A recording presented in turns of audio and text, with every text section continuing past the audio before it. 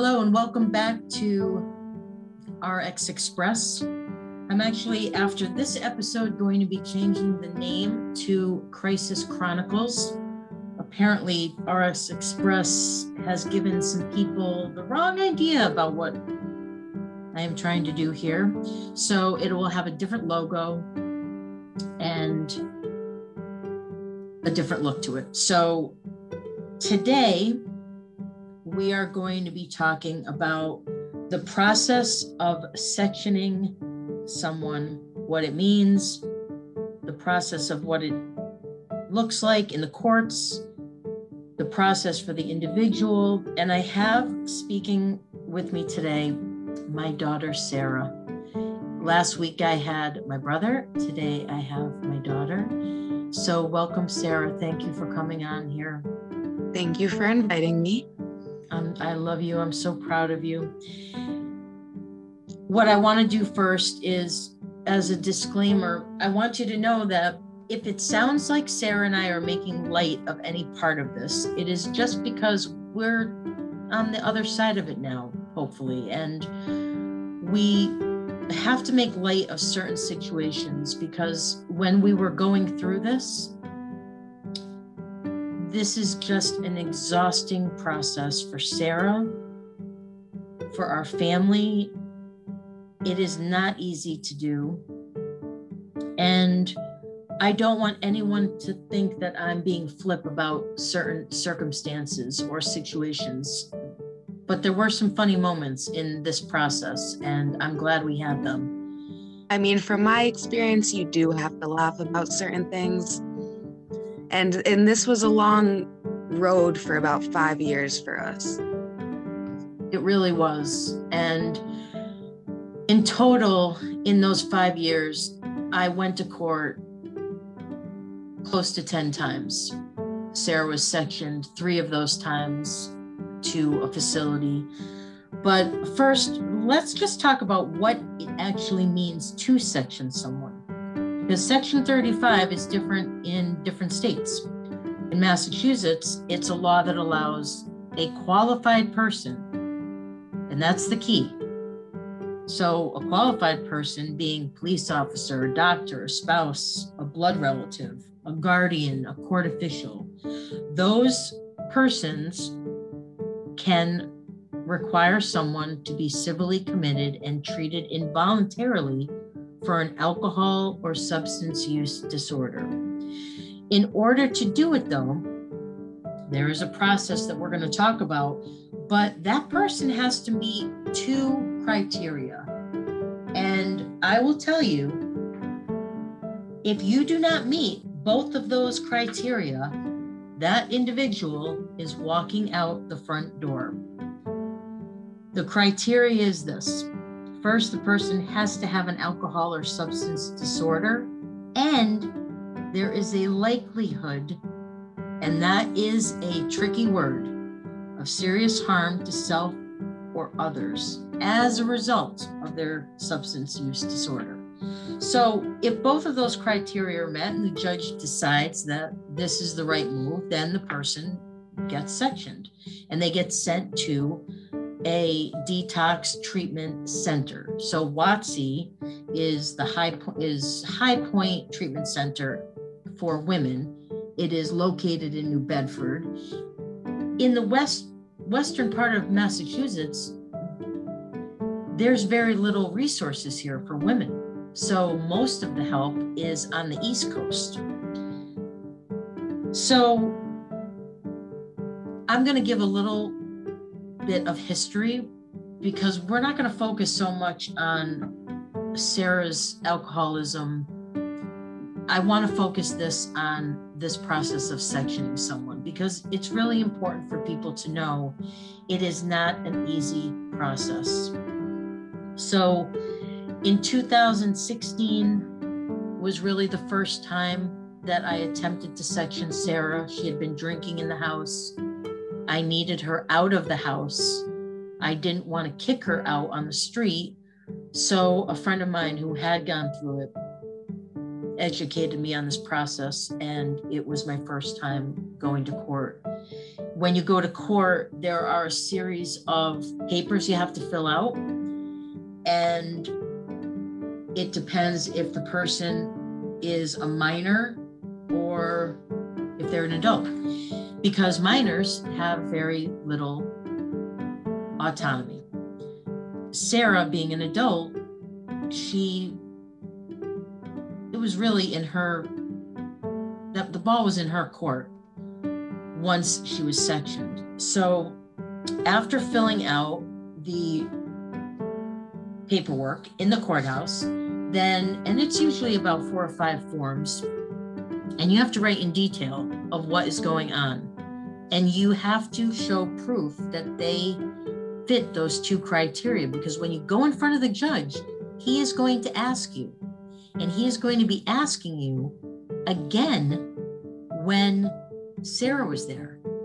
Now, at this point, anyone who's sectioned or is brought in to have a hearing is given a lawyer. So, Sarah, when you got the lawyer the first time, when I tried to section you, did your lawyer at any point suggest voluntarily committing yourself? He actually didn't. I don't remember if I was asked if I wanted to. I just remember being so dead set on not being sectioned that wasn't really even a conversation. I was just trying to get out of it, whatever I could do. And basically, what did you have to tell them to get out of it? Well, to start off, when you did section me, do you want me to go into kind of how I got to the courthouse first? Yes. So I was at home with you, and basically you called me out to the living room.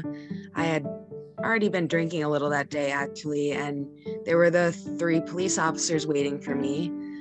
So I didn't know what was going on. They said they had to take me. You were visibly upset about it. And I was told I was being sectioned. Didn't really know what that meant. And then when I got to the courthouse, they bring you down to the holding cell to talk to your lawyer that they appoint you. And they basically just ask some basic questions about if I feel like I have a problem, how much I'm drinking.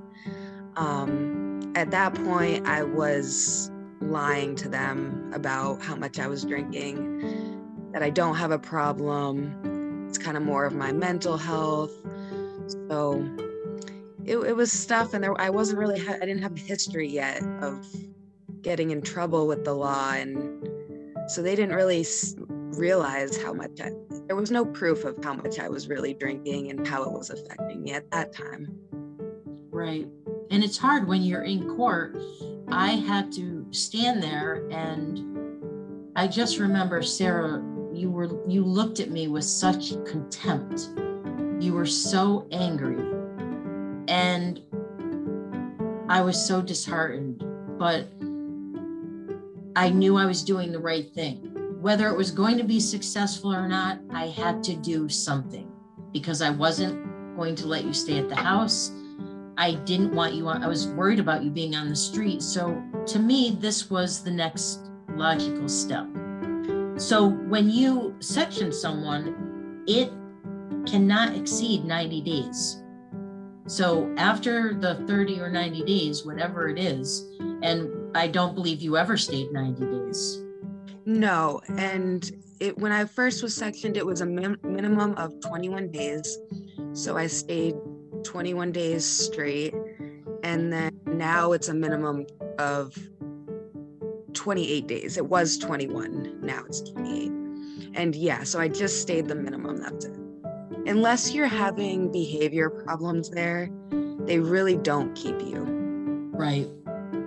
So for females, just a little idea of this, there's 4 places. There's the WATSE, which stands for Women's Addiction Treatment Center, and that's in New Bedford. Then there's another program in Taunton, Mass. And then there's High Point, which is in Jamaica Plains. And then there's other acute treatment programs around the state. And then for men, They have Men's Addiction Treatment Center. They have Massachusetts Alcohol and Substance Abuse Center and Stony Brook Stabilization and Treatment Center. So those are the main places where adults go. So what had happened when I attempted to section Sarah the first time, it was not successful because I could not prove that she was a harm to herself.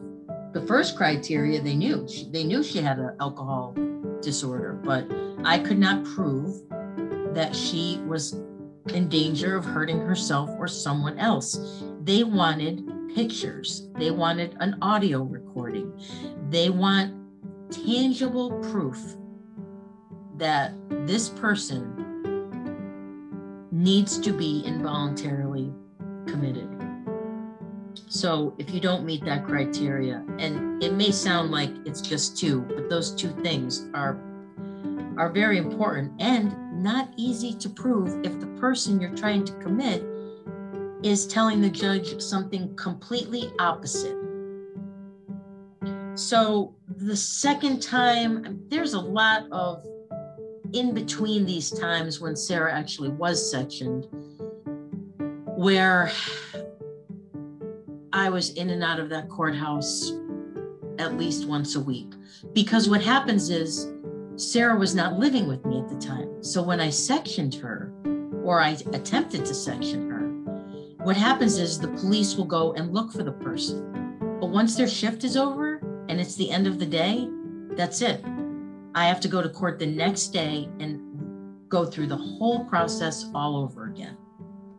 So if they don't find the person within the period of time that day is over, you're going to be repeating the process. So when finally, Sarah, they did section you the first time, tell us the process of that happening.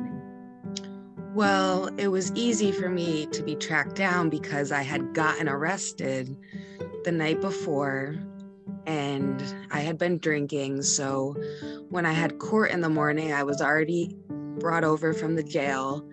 And so I think that's where you saw your opportunity to get me sectioned. And since I had just been arrested for being so intoxicated and having a whole incident, they didn't really need much more proof at that point after the night I had. So even though I did try to fight it, I remember the judge, they listened to you, but they were on your side at that point. Right. Now the police, I do want to say this, the police can section you. It's called a Section 12. And they did do that during COVID. However, they weren't going to keep anybody. They brought her to the hospital. They brought you to the emergency room. And I believe you sat in the hallway for the duration of your time there, correct? Yeah, I stayed there. I was just in the hallway at the hospital. And then in the morning, as long as you I just told them I didn't want to hurt myself anymore. And they kind of just let me go. So tell me the process of getting to New Bedford. Who brings you? Who's with you? Are you talking? What's going on? So after you go in front of the judge and they decide they're going to commit you, you basically have to just wait in the holding cell. You wait at the courthouse until you get picked up. For me, I was in there for about 8 hours waiting for the van to pick us up. And so you get picked up in the van, you're in shackles. And so it's kind of just like they're taking you off to jail. You're with other prisoners who have to get dropped off along the way. Being so far, they have to take everyone en route. So that's just why it takes so long. So you get to WOTC later at night, and you're shackled all the way up to the front door in WOTC. So the officers walk you in, take your shackles off, and directly hand you over to the intake person at WOTC. And you go in and you sit down for a moment. You might be with someone else who just got brought in, and it's not too overwhelming right away on it. I mean, it's just you and someone doing your intake. So I do want to say that you only have to be sober 6 months to work at this facility. I can't speak for any of the other facilities. I know this. So here you have these women, and the people that are helping them probably are still in need of help themselves. So that was a little bit disconcerting to me, but I did not hear anything from Sarah until a couple weeks in. She needed some things that I brought to her, and they were ready to release her. She was telling them, I think you were telling them what you needed to. Well, yeah, at first, I had always been good at putting on that front to people I didn't know. And, I mean, my genuine self when I'm not drinking is I try to be like the best person I am. So I was putting that front on for them. Right. And I don't think I was ready to speak to you for a couple weeks, and then I ended up calling you because I did need some things. I think she needed cigarettes. Yeah. Well, the process of this is, and I wondered this when you were there, is are they dealing with psychiatric issues there? So do they deal with mental health? Right. Well, when you're in there, after you go through the detox process, which is a week, you basically, and even in the detox process, you have a clinician. Everyone gets assigned a clinician, and you do some group therapy, and it honestly isn't really therapy. It's kind of just, it feels like just like one big support group, because even if you get off topic, everyone has a million things they want to talk about. But with your clinician, you're one-on-one. It's not very much therapeutic in my eyes. For me, it was more just keeping me sober. I wasn't really helped with the mental stuff. So tell us what happened. And I think it was the first time, because you went to WotC 3 times. What time was it and what happened when you were released? And they didn't call me to tell me. I think they just dropped you off at the house, and then you went to the police station to get your things. Yeah, that was, because I think after the first time you sectioned me, you said I could come home, and I did well for a little, but the second time, I believe I wasn't allowed to be coming home to you. But I knew you were at work, so I had gotten dropped off at basically, you just need someone to say they can come home with you. So at the time, my boyfriend said I could stay with him. So the clinician said, okay, they just drop you off at that address. So I was dropped off, and then I went to pick up my stuff at the police station because I had been arrested before getting sectioned, and called the cab to your house just to get some things and shower. And I had just opened my purse after getting from the police station, and all of my empty and full nip bottles were in there. So instantly getting out of WotC, I had relapsed in less than 12 hours. Yeah. And when I did speak to the police about that after, and they explained to me that they did not have a reason to go into your wallet. They could not do right. that. And I do want to say that the Northampton Police Department, the officers that dealt with Sarah and with myself were amazing. They explained so much of this process to me. When I was discouraged, they spoke to me. I called and spoke to one officer in particular a couple of times. And when I needed to find Sarah, they knew where she was going to be. So they made the process a lot more tolerable. What I want to ask you, Sarah, is if you look at the people that were in WOTC with you, do you think that it was a higher percent of people that were not only dealing with drugs and alcohol, but significant mental health issues? Yeah, I would say anyone who ends up in that situation is dealing with mental health issues that they're not addressing. Just because I just don't see why they would be there if everything was going well mentally. So, and there was such a variety of ages where it was probably the older people who were so stuck in their ways that were dealing with more mental stuff. I met a lot of people my age, and I met a decent amount of people my age who it kind of felt like we did want to get better. We didn't want to be here when we're in our 60s doing this.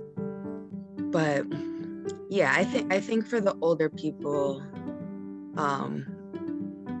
they needed more of the mental health, if anything. Right. At this point, for me, I reached out to 2 organizations, and there's more, but these 2 in particular were, I cannot say enough about them. Learn to Cope and Allies in Recovery. And it was all online. And I could really discuss what was happening and ask questions and receive realistic answers about this process, because I just kept going to court, and they would bring Sarah in, and I was so afraid of her. I wanted to see her, but at the same time, I was so scared to see you because I knew how mad you were. Well, I was also just being angry at life, and you were the only person actively trying to change my life. So you were all I had to really be angry at those times. Can you tell the story about court? Oh, well, one day this was after my first section, and I was already traumatized, and I had to go to court for another reason that I had been arrested for, but I heard your voice coming from somewhere in the courthouse, and instantly I got out of that courthouse and get as far away as possible because you were trying to section me.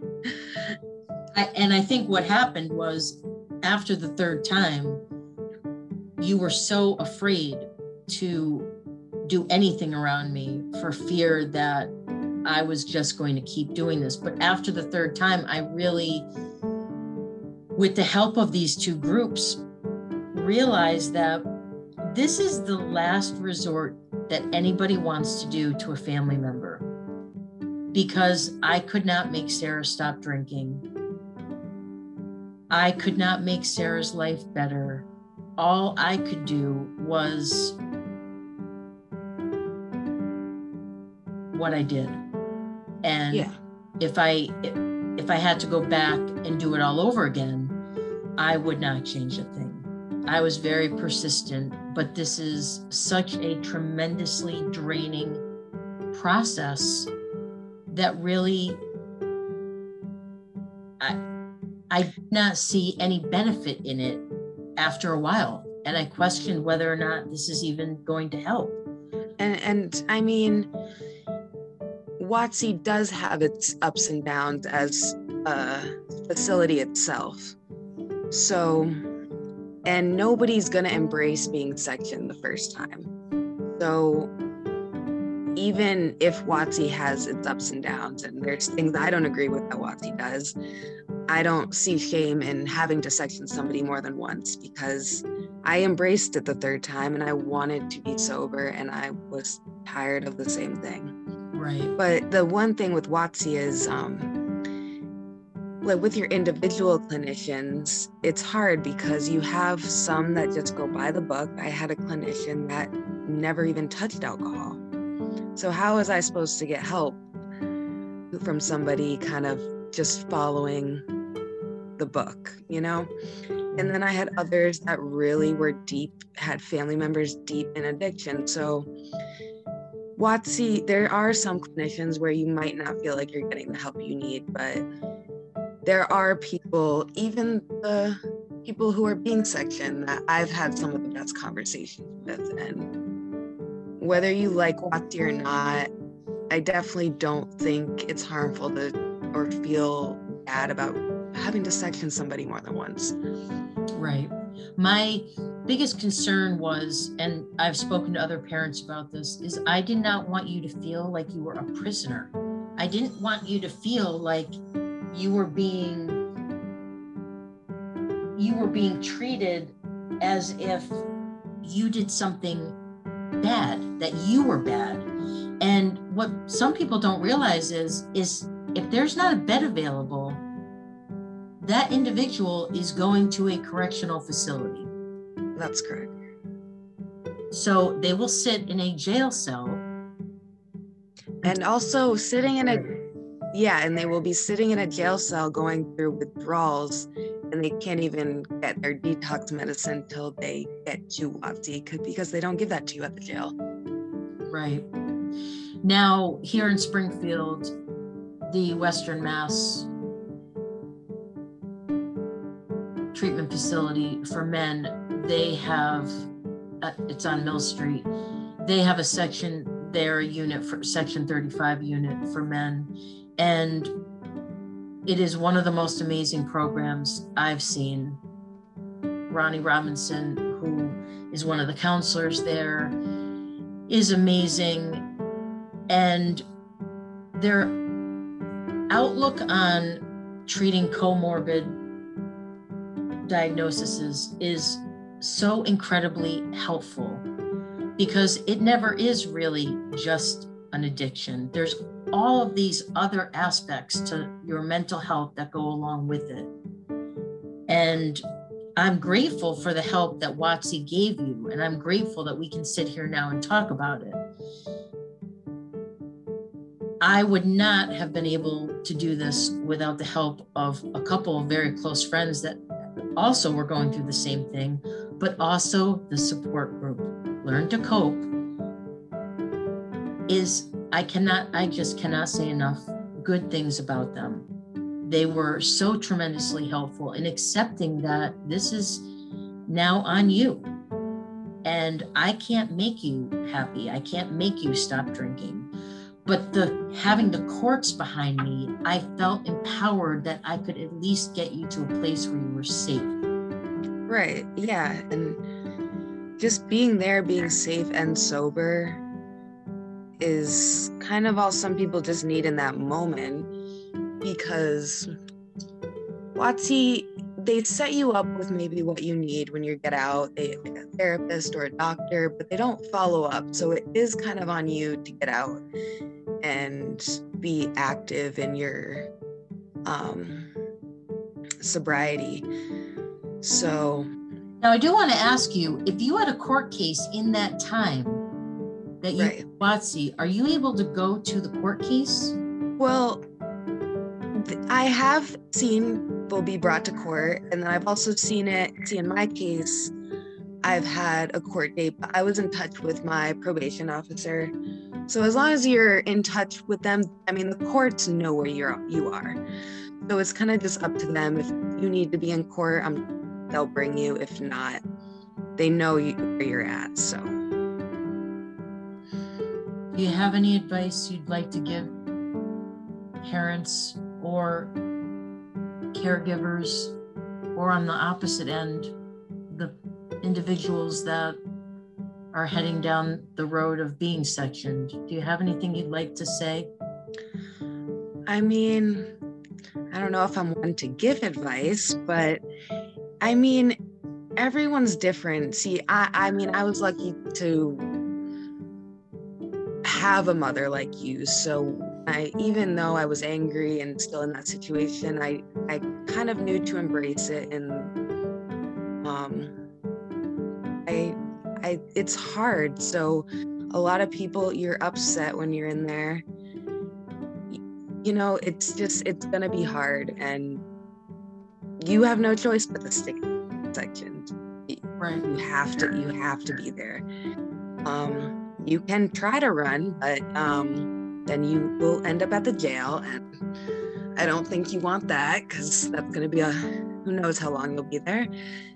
But no matter what, it's going to be hard, and everyone is going to have to get sober at their own pace. But it's definitely, if I was feeling lost, I felt like I couldn't get sober on my own. So it was a blessing in disguise for me. So, and there's also, there's a lot of people, there's 40 women on a floor with you. You're not the only one feeling like that. And you try to make the best of it after you get over the wanting to cry every day. Right. The bottom line is there is no bottom line. And caregivers of a person that's struggling with substance abuse, everyone makes different choices. I made the choices that were right for me, and those choices aren't always right for someone else. I had a pretty thick skin when it came to Sarah's anger towards me, and I was able to separate myself from that, and that was very helpful. But there is help out there. There is support out there. Learn to Cope, Allies in Recovery.